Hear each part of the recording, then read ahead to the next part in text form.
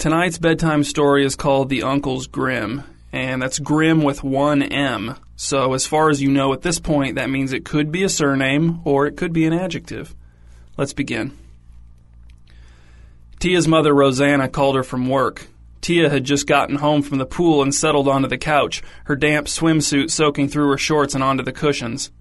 "I want you to pack up a few days' worth of stuff and go stay with your uncles," said Rosanna, "just for a couple days." "What? No," said Tia. "Why would I do that?" "I just don't think you should be around the house for the next few days," said Rosanna. "I think it would be better if you weren't."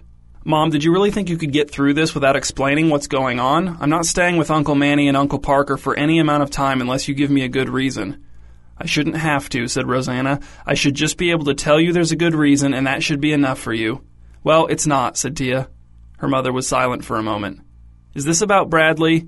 "I just think he's going to violate the restraining order," said Rosanna. "And as soon as he does, he breaks parole and he's right back in jail and everything's fine. Even if he just pulls into the driveway, that's a violation. I don't even have to talk to him. I'm not going to if I can help it." "Is that how it works?" asked Tia. "Did you ask the lawyer if that's what'll happen?" "Don't worry about the legal stuff, Tia. I just don't want you at the house when it all goes down." "I should be here to help," said Tia. "I should be here to support you. It won't be as bad if we're here together." "You know that's not true," said Rosanna. "You always set him off. You don't know how to handle him." "Neither do you." Tia stood up and looked down at the dark spot she'd left on the couch, patting it with her hand to determine if it warranted fetching a towel or not. "Why can't I stay at Amy's house instead?" "I don't want to drag anyone who isn't part of our family into this," said Rosanna. "I don't want Amy's family to be involved in any way. It's embarrassing, Tia. It's bad enough that we're imposing on your uncles." "Great, so I'll be imposing?" Tia heard a different, fainter voice on her mom's end of the phone call. "I have to get back to work," said Rosanna. "Please go to your uncle's place, and please don't argue anymore. That's all I ask. And if you see Bradley anywhere, please call me right away. Love you, Tia. Bye." Tia wanted to argue more, and she wanted to stay in the house and support her mom, and she had no desire to stay at her uncle's house. But Bradley scared her. She went upstairs, got her suitcase out of the closet, and began to pack. Tia's Uncle Manny showed her the room she'd be sleeping in as long as she was staying with him and her Uncle Parker. "We usually use it as a junk room," said Manny, "but we cleaned it up for you. Well, Parker cleaned it up for you." The room was almost bare. There was a queen-sized bed against the far wall, and a stack of blue binders rested next to the open, empty closet. "This is the junk room?" asked Tia. "It's spotless. Where did all the junk go?" "It was just the binders," said Manny. "He restacked them." "Well, that was nice of him," said Tia. She walked into the room and set her bag down on the bed. Manny was the youngest of Rosanna's siblings, only 10 years older than Tia. Uncle Parker was older than Rosanna, almost 50. Manny still looked young and seemed to be in good shape, but he also always looked like he'd just woken up, and he had a shaggy, uneven haircut that made him look unintelligent, which he was not. Even though they lived in Multioak, Tia didn't see much of her uncles and never really had. She had vague memories of them from when she was little. Parker had always been a somber, silent presence, but Manny used to be a lot of fun. He'd been a teenager when Tia was a kid, and she remembered him as being lively and a little crass, and that he always brought new girlfriends to family gatherings. Then he moved away, something bad happened to him, and he came back to Multioak and moved in with Parker. Tia wasn't sure if it was whatever had happened to him when he moved away, or if it was moving in with Parker, or if it was just getting older, or if it was some combination of all those things, but whatever it was, Manny had changed. He was still more talkative than Parker, but his high-pitched laugh had withered and become a rarely occurring detached chuckle. He expressed no strong opinions, never offered any personal information about himself, and Rosanna said he had no ambition, but that was a catch-all criticism she used to describe pretty much anyone of whom she didn't approve. Parker was also on her list of people who she considered without ambition. "So how long do you think you'll be here?" asked Manny. "Your mom didn't tell us much. She was vague about why you're even here at all, actually." "It's my mom's awful boyfriend," said Tia. "He got out of jail, and she thinks he'll come around the house to try to win her back. She got a restraining order on him, though, so he should be back in jail in a couple of days." "Is this Bradley?" asked Manny. "I met him once or twice." "Yep," said Tia. "I wanted to stay with her, but she wouldn't let me. She said I had to come here." "She'll be fine," said Manny. "I doubt there's much you could do anyway." "I could support her," said Tia. "I could be there for her." "Yeah," said Manny, "but those aren't really real things. That's not really helpful. Not really." Tia was insulted, but she didn't want to argue with her uncle as long as he was being nice enough to host her. "So what do you want for supper?" asked Manny. "Parker always picks up supper on the way home from work. He likes driving, so he'll swing by anywhere." "I don't know," said Tia. "What are you going to get?" "I just get whatever Parker gets," said Manny. Said Tia, "I'll just run and get something for myself if I get hungry." Manny nodded and left Tia alone in the guest room. She heard him walk down the hall to his bedroom and close the door. A heavy silence wrapped itself around the house and began to squeeze. Tia thought maybe singing a song to herself would help, but for the first time in her life she couldn't think of a song that she felt like singing. Everything that came to mind just seemed sort of trite or weak. Tia really hoped Bradley would harass her mother soon. That evening, after Manny and Parker ate bland burritos in the living room and Tia watched them eat while drinking a bottle of iced tea from the fridge, Manny returned to his room and Parker hooked his laptop up to the TV so he could watch some kind of web-based news program on the bigger screen. Tia wasn't interested in the show, but there was nothing else to do, so she and Parker sat on opposite ends of the couch and watched a surprisingly young man who had set up a desk in what was clearly his garage talk about the general state of modern society in very bleak terms. "Is this all this is?" asked Tia after a few minutes. "No," said Parker. "He's about to get into the local stuff." "Local? As in Multi-Oak? This is from Multi-Oak?" "Yeah," said Parker. "That's Arnie. He lives next door. One house to the west." "What kind of local stuff does he talk about?" asked Tia. "Tragedies on a local or personal scale," said Parker. "How often does this come out?" asked Tia. "What's it called again?" "Daily," said Parker, "and it doesn't have a title." "How does this guy find out about local tragedies?" asked Tia. "Don't people get mad that he talks about their tragedies on his show?" "He's very connected to the local tragedy scene," said Parker. "He has connections everywhere. And no, people don't get upset. He doesn't use any names and he treats them all very solemnly because big or small, they're all tragic. You'll see." "Don't you find this depressing?" asked Tia. Parker nodded. "Yes, I do." Tia's Uncle Parker was thin and he had small, dark eyes that didn't suit him. He wasn't much taller than Tia, maybe 2 inches. He managed a cell phone store and he wore the yellow polo shirts that constituted his work uniform every day, even on days he didn't work, even when he mowed the lawn.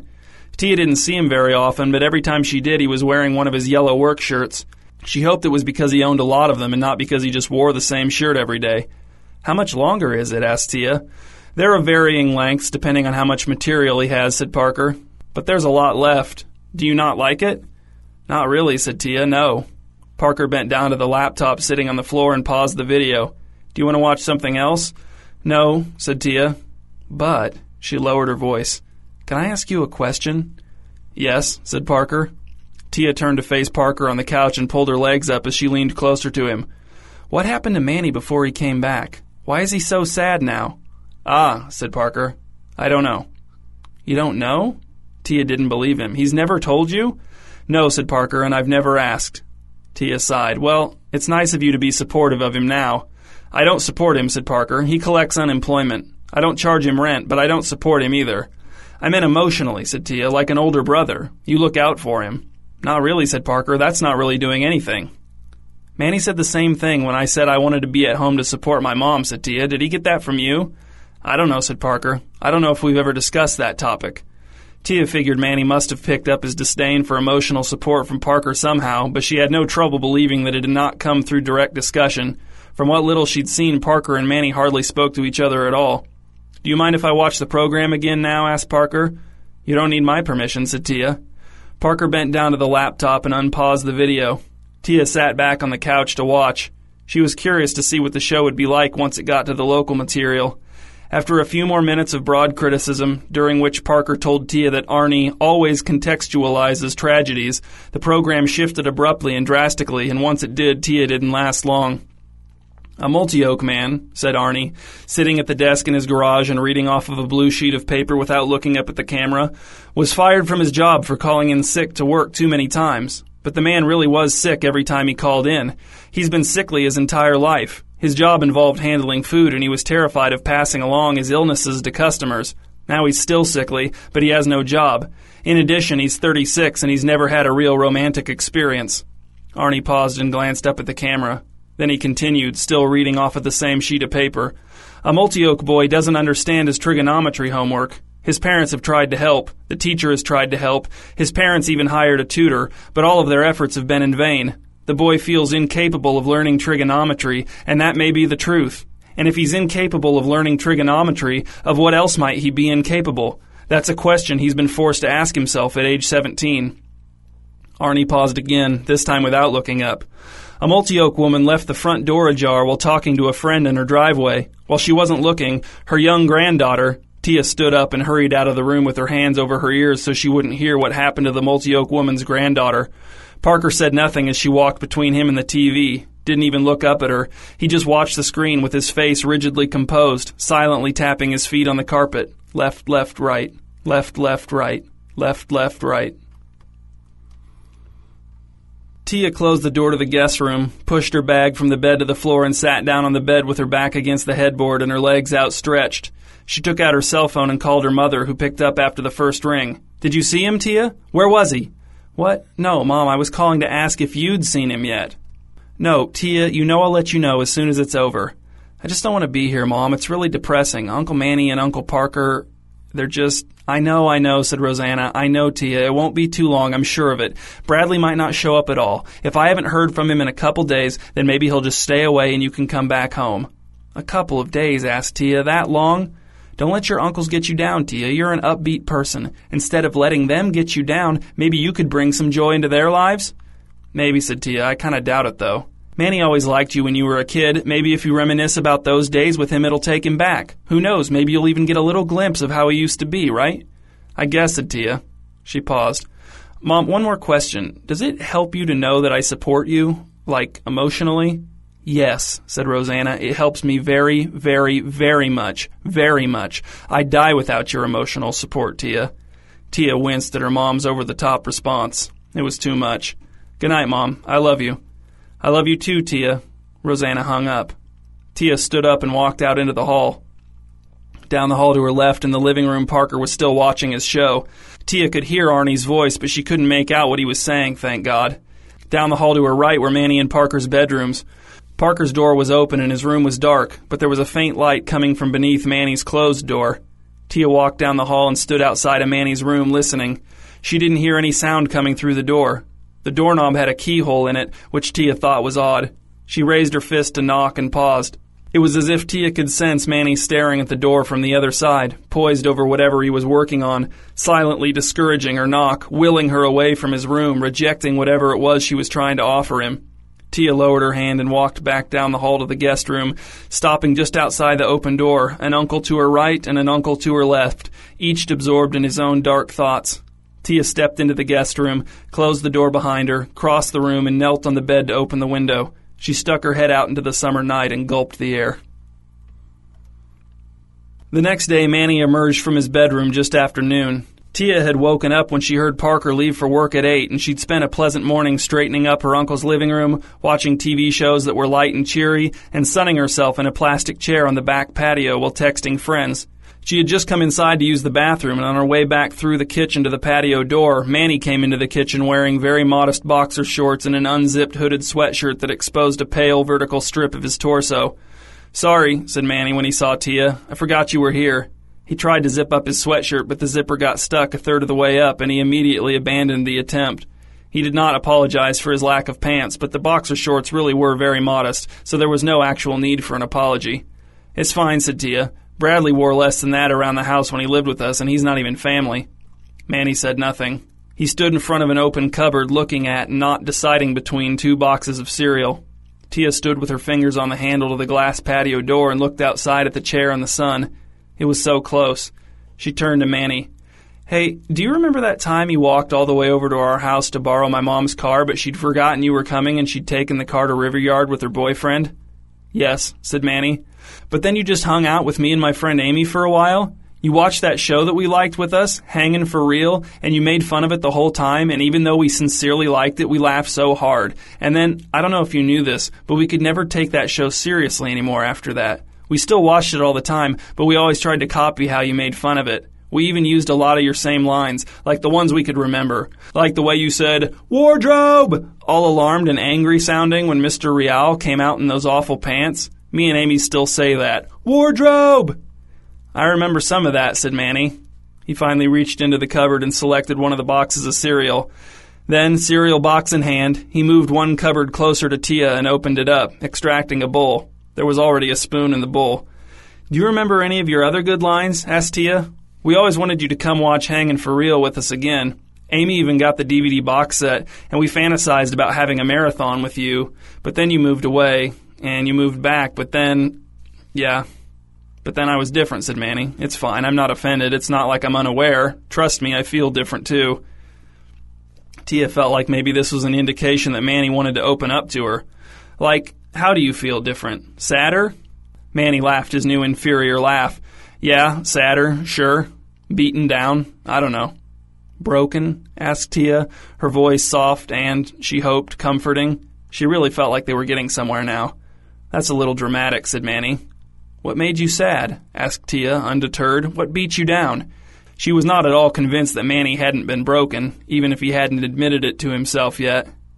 Manny poured his cereal into the bowl, did not add milk, and began to eat it with the spoon, half of each spoonful falling off of the spoon and back into the bowl. Well, it's ongoing, he finally said. It's my failure to join the Capersican Chamber of Commerce. I still haven't figured out how to do it, and now my store is gone, and I live here, so my failure is always around to make me sad or beat me down. Capersican? Where's that? You had a store? What's a Chamber of Commerce actually do? It's a bunch of businesses in the same town that organize into a group to promote and advocate for business, said Manny. Tia waited for him to address her other questions, but it soon became apparent that he was not going to. He finished the bowl of cold, dry cereal, did not rinse it out, and put it and the spoon back in the same cupboard where he'd gotten them. Now he looked even sadder than usual. What happened to your store? Asked Tia. I need to get back to work, said Manny, and he left Tia alone in the kitchen. A few moments later, Tia heard his bedroom door close. Tia wondered what Manny could possibly be working on. He didn't seem to have any hobbies or interests, but maybe that was just because she hadn't asked about hobbies and interests. She certainly hadn't known he'd ever had his own store of some kind. When Tia went back out onto the patio where she'd left her phone sitting on the cement next to the chair, she saw that she had missed a call from her mom. She picked up the phone and called Rosanna back, hoping she'd called because Bradley was back in jail and Tia could return to the house. Have you seen Bradley? Asked Rosanna. Has he tried to talk to you? Mom, I thought you were calling to tell me I could come home. No, said Rosanna, you can't come home. Bradley's tried to call me 6 times since 8 this morning, but I haven't picked up, so I don't know what he wants. I'm just a little worried, Tia. A little. Well, I haven't seen him or heard from him, said Tia, and I don't know why I would. You're his girlfriend, not me. Tia, you know I broke up with him. You know that. That's why everything happened, and you know it. It happened because you threatened to break up with him, said Tia. That's not the same. I thought you were supporting me in this, said Rosanna. I am, Mom. I am. What do you want me to do? I just want your support, said Rosanna. I just need you to be there for me right now. I'm here, said Tia, but she had no idea what she meant. That night, just as Tia, Parker, and Manny were finishing up their identical bland burritos, Bradley showed up at the house. Parker answered the door, and even though Tia couldn't see him from where she was sitting, she knew it was Bradley as soon as she heard his voice. I just need to speak to Tia real quick. Parker stayed in the doorway, blocking the entrance. Tia stood and looked at Manny, who looked back at her and chewed. Tia, Parker said without taking his eyes off of Bradley, do you want to talk to him? What do you want? Called Tia. She looked down at Manny, but he was just staring at the last 2 bites of burrito still in his hand while chewing the third-to-last bite. Just come over here and talk to me, called Bradley. At least come over where I can see you, Tia. This is silly. Tia crossed the room and stood a few feet behind Parker. Bradley was much taller than Parker, and Tia could see him looking in at her over Parker's head. He'd always had long, frizzy hair, but it was short now, and the porch light shining down on him from directly over his head made him squint and furrow his brow. How did you even find me here? Asked Tia.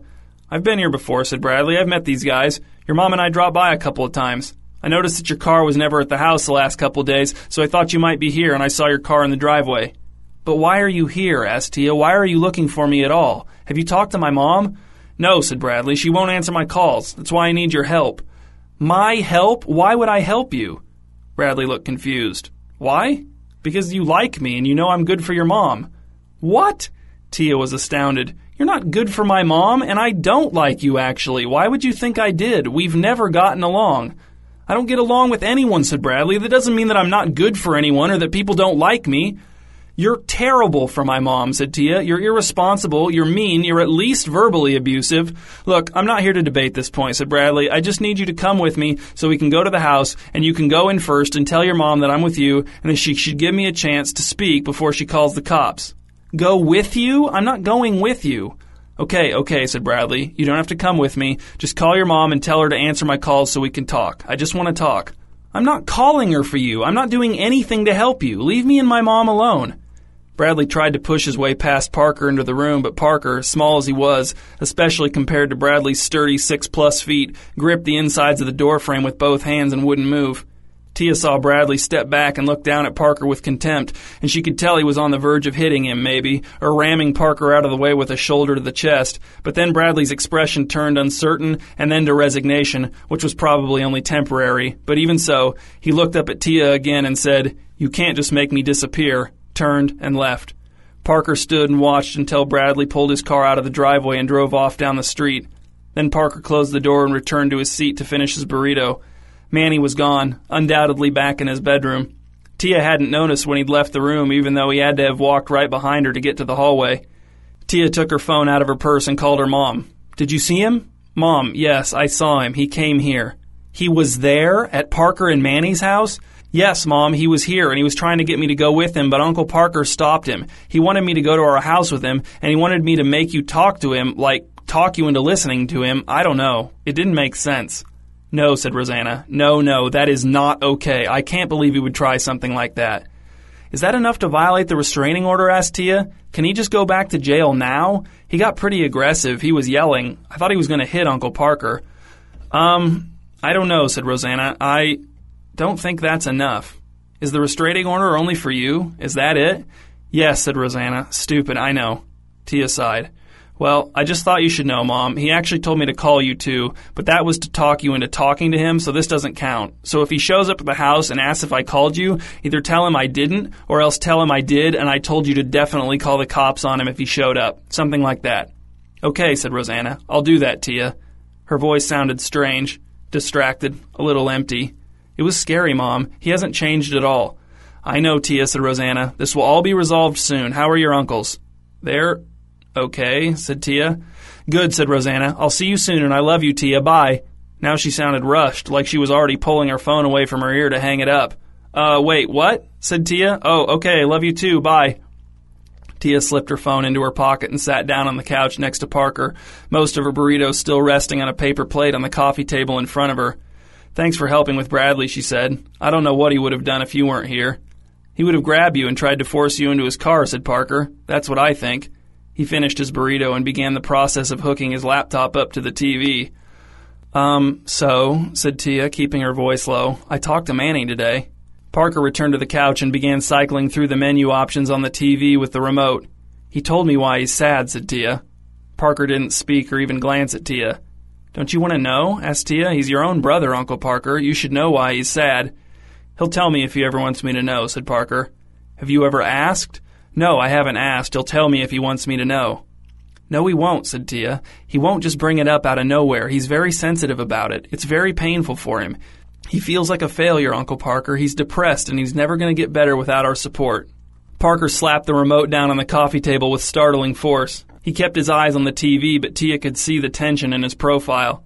"Tia, that store ruined him long before I got involved. Do you know how many people live in Capersican? 1,600. There's no way a town of that size could support a board game store. He had no chance, but he just kept pouring money into it, trying to please that Chamber of Commerce so they'd let him in. You wouldn't believe the hoops they made him jump through, Tia. It was humiliating for him, but he was so fixated on it. He was so sure that if he could join the Chamber of Commerce, his store would be a success.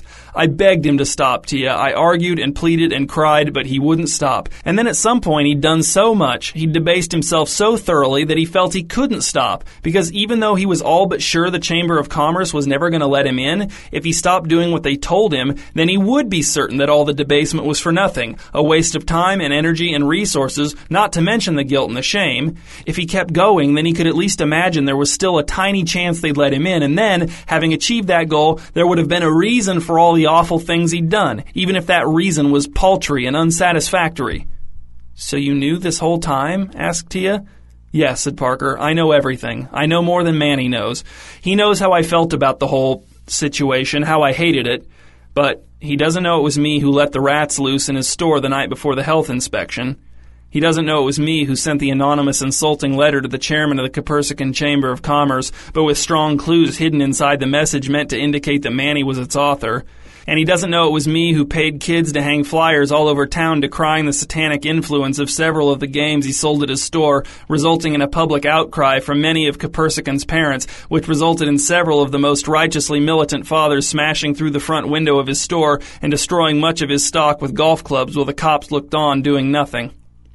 "Why?" asked Tia, looking at her uncle in horror. Why would you do that to your own brother?" "I helped him," said Parker. "I saved him, Tia, or what little of him remained. He lost the store, he ran out of money, he got evicted, the Copersican Chamber of Commerce officially declared him permanently unfit for membership, and I was the only person he had to turn to. I gave him a place to stay. But most importantly, I got him out of Copersican and away from those evil people in the Chamber of Commerce. People like you would have me support my brother in his dream. You would have me be there for him by just listening or offering a shoulder to cry on, but I refused to be that kind of brother. Manny's dream ruined him. His dream sucked the life out of him and drove away everyone who cared about him except for me. And your mom, but that's only because she was too wrapped up in her own problems to even notice that her little brother had fallen apart. You think I'm a monster, but I'm the only one who acted. I'm the only one who cared enough to not support my brother." Tia felt sick to her stomach. "Do you know what he works on in his room?" she finally asked. Parker clapped one hand over his eyes and took several deep breaths. When he took his hand away, Tia expected to see tears, but there were none. "He's trying to figure out how to join the Copersican Chamber of Commerce. He doesn't want me to know, but I've gone through his things on the few occasions when I've been home while he's not. I have a key to his room that he doesn't know about. He has lists of names, newspaper clippings, legal documents, a detailed, heartbreaking log of everything they made him do. I don't know what most of it means, but I know what it adds up to. He's still trying. He still thinks there's a chance he can beat the system and join somehow." "That's so—" Tia didn't want to finish the sentence, but Parker finished it for her. "Tragic." And with that, Parker leaned forward, clicked play on his laptop, and there on the TV screen was Arnie sitting behind his desk in his garage. The piece of paper in his hand was sea green today. His shirt was different today, too. The part in his hair looked a little straighter. As Arnie began his opening remarks about the generally tragic state of everything, Tia saw Parker look at her out of the corner of his eye, but she wasn't going anywhere. She was going to stay right there and watch the whole show. She was going to listen to every single tragedy, and she was going to feel just as terrible as Uncle Parker, if not more so. Tia and Parker had been sitting in front of the TV watching Arnie read anonymous accounts of local tragedies for an hour and a half when they heard a car pull into the driveway, a car door slam, and a few moments later another knock on the front door. Parker pressed pause on his laptop and looked at Tia. "Have your phone on you? Just stay here on the couch and be ready to dial 911, okay? I'll answer the door." Tia nodded. She was scared for her uncle, but she didn't want to be close enough to Bradley for him to touch her, so it was easier than she would have liked to admit to just let Parker make the rules. She watched as Parker walked to the door and opened it. Then she saw his face relax and he turned to Tia and said, "Tia, it's your mom."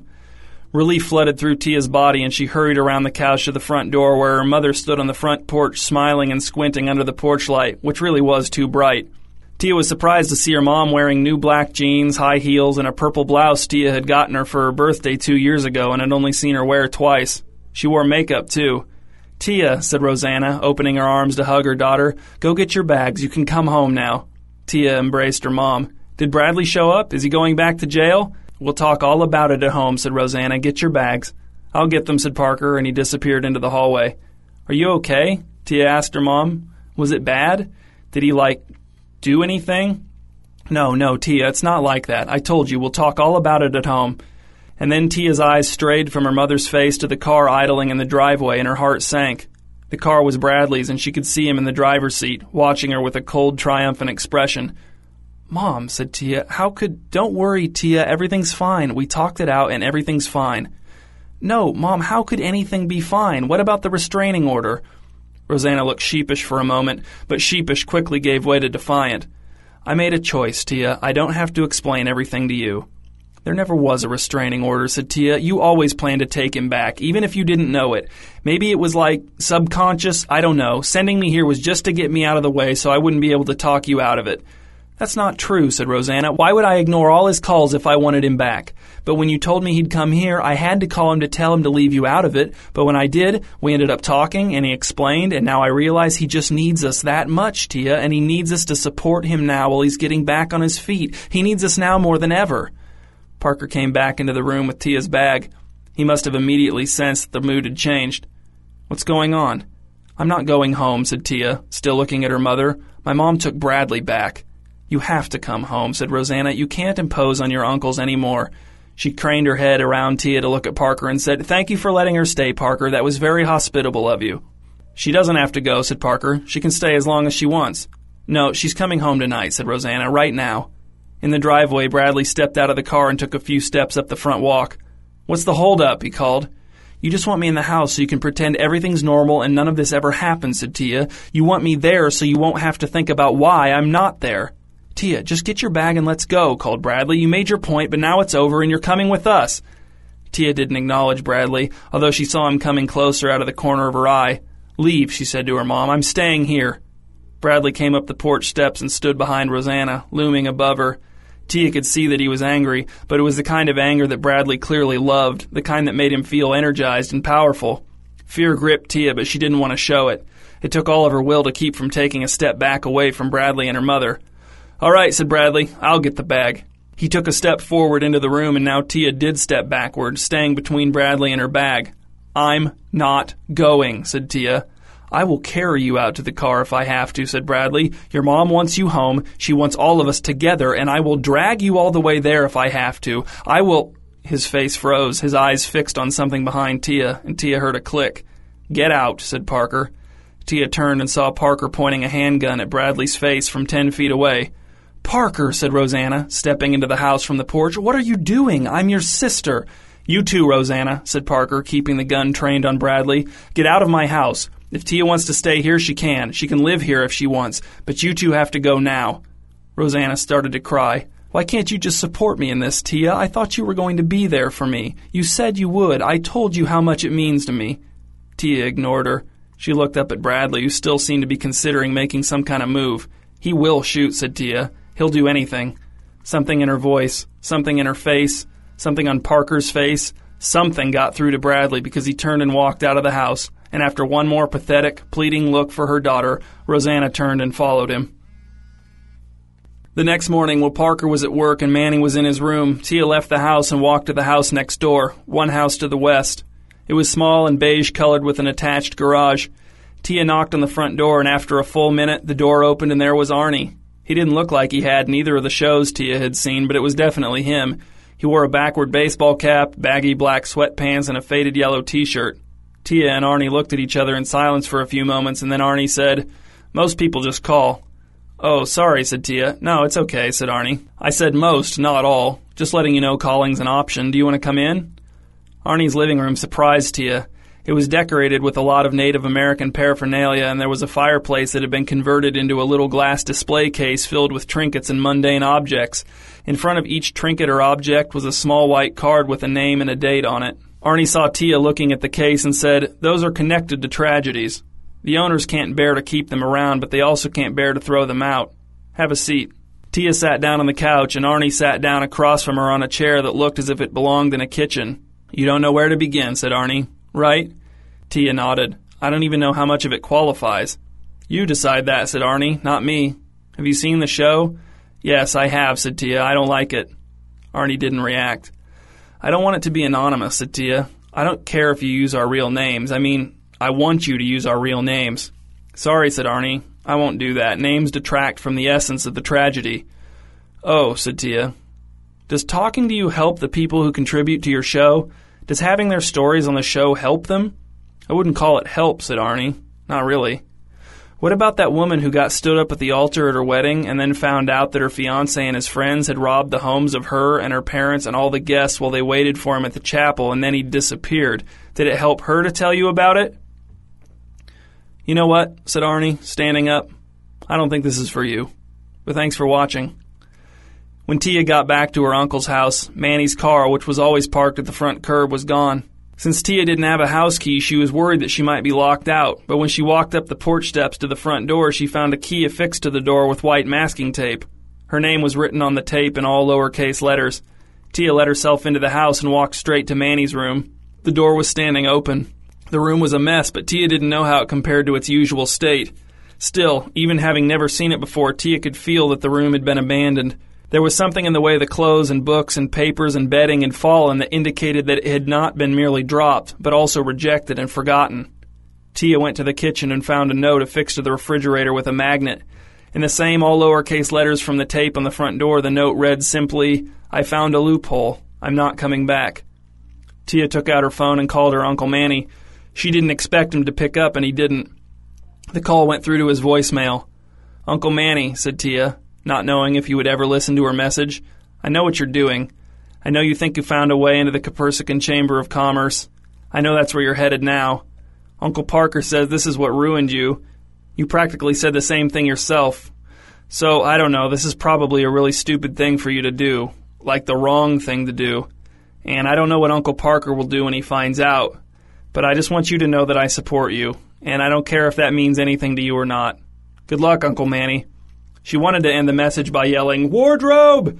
as sort of a cute reference that might make Manny smile sadly and wistfully, but she knew it probably wouldn't make him smile at all, not even wryly or reluctantly. So she just hung up.